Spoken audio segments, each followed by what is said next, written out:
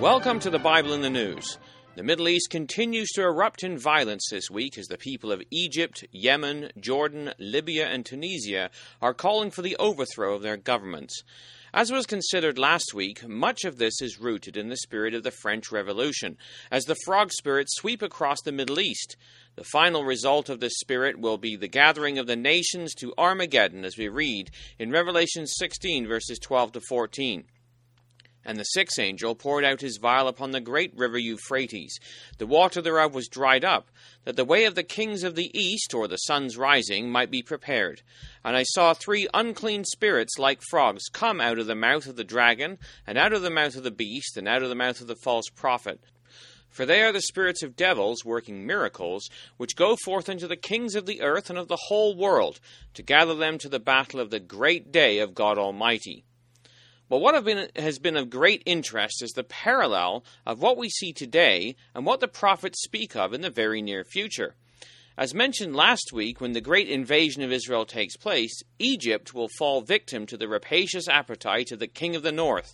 We read in Daniel chapter 11, verses 40 to 43, "At the time of the end shall the king of the south push at him, and the king of the north shall come against him like a whirlwind, with chariots and with horsemen and many ships. And he shall enter into the countries, and shall overflow and pass over. He shall enter also into the glorious land, and many countries shall be overthrown. But these shall escape out of his hand, or be delivered, even Moab, Edom and Moab, and the chief of the children of Ammon.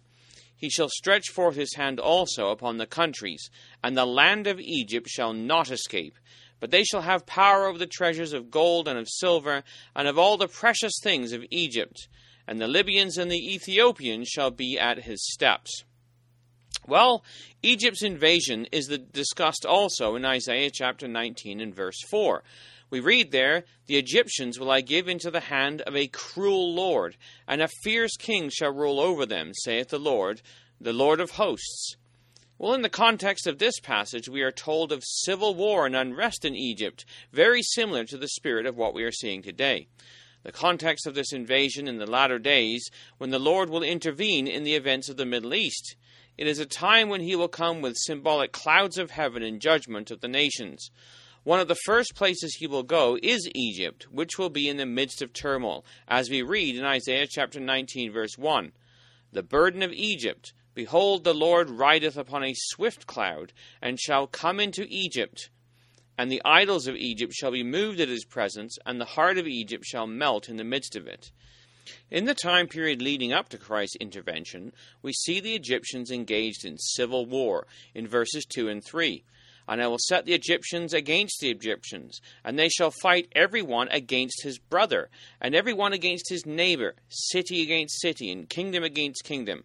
And the spirit of Egypt shall fail in the midst thereof, and I will destroy the counsel thereof, and they shall seek to the idols, and to the charmers, and to them that have familiar spirits, and to the wizards." The civil unrest we see today is a glimpse of the situation that will descend upon Egypt in the latter days. It parallels the situation we see in the Olivet prophecy, predicting the end of the Jewish age. "There shall be signs in the sun and in the moon, and in the stars, and upon the earth distress of nations with perplexity, the sea and the waves roaring," symbolic of people in turmoil, men's hearts failing them for fear, and for looking upon those things which are coming on the earth. "For the powers of heaven," or the government, "shall be shaken, and then shall they see the Son of Man coming in a cloud with power and great glory. And when these things begin to come to pass, then look up and lift up your heads, for your redemption draweth nigh." Luke 21, verses 25 to 28. What we see today is a similar situation. The Egyptian sea and waves are roaring. The powers of heaven, or governments, are being shaken in anticipation of Christ's return, when he comes with power and great glory.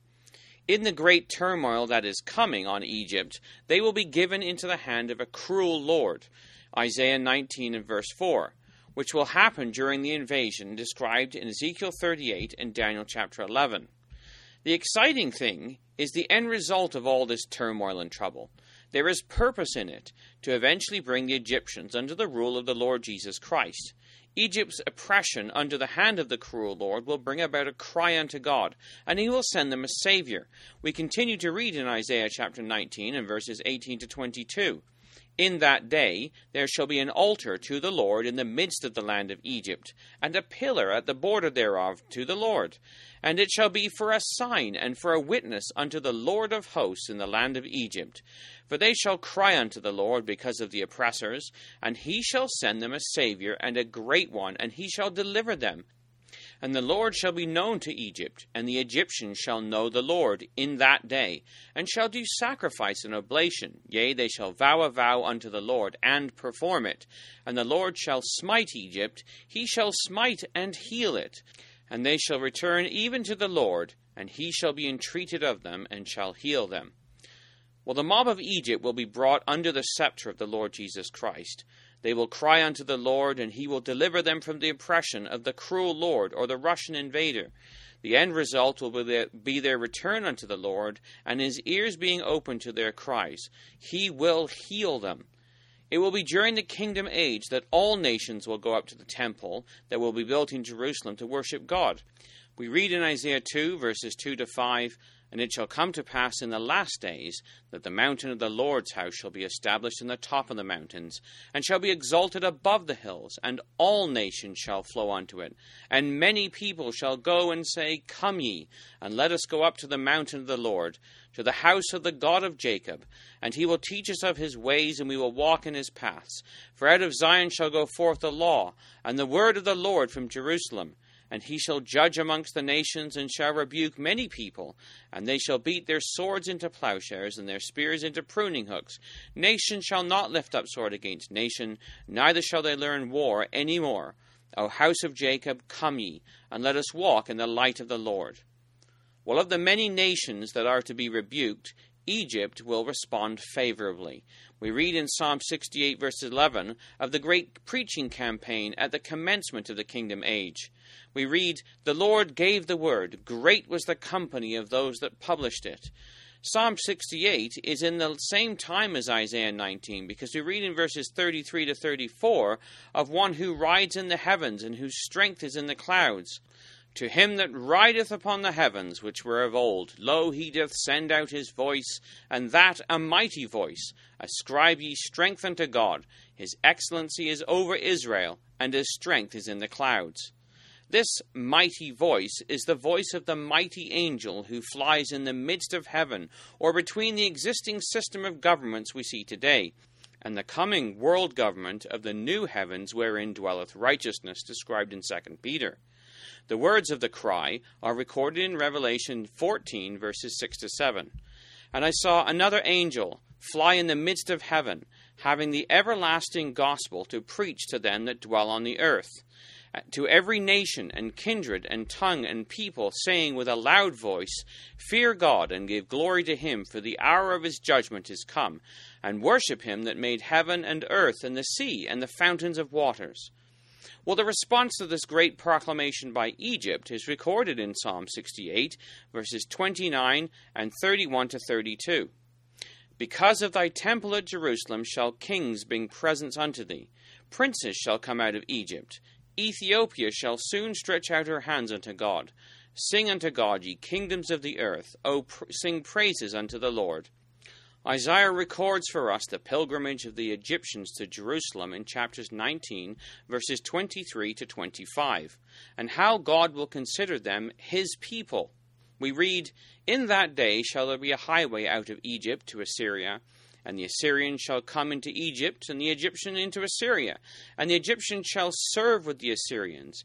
In that day shall Israel be a third with Egypt and Assyria, even a blessing in the midst of the land, whom the Lord of hosts shall bless, saying, Blessed be Egypt, my people, and Assyria, the work of my hands, and Israel, mine inheritance. So while many people in the world have hearts failing them for fear of what is coming upon the earth, we can take comfort in the Scripture and courage in the Word of God, knowing that he rules in the kingdoms of men and is bringing about his purpose upon the earth, when his Son will rule in righteousness and all nations will fall down before him. For the Bible in the News, this has been Jonathan Bowen. Join us next week for another edition.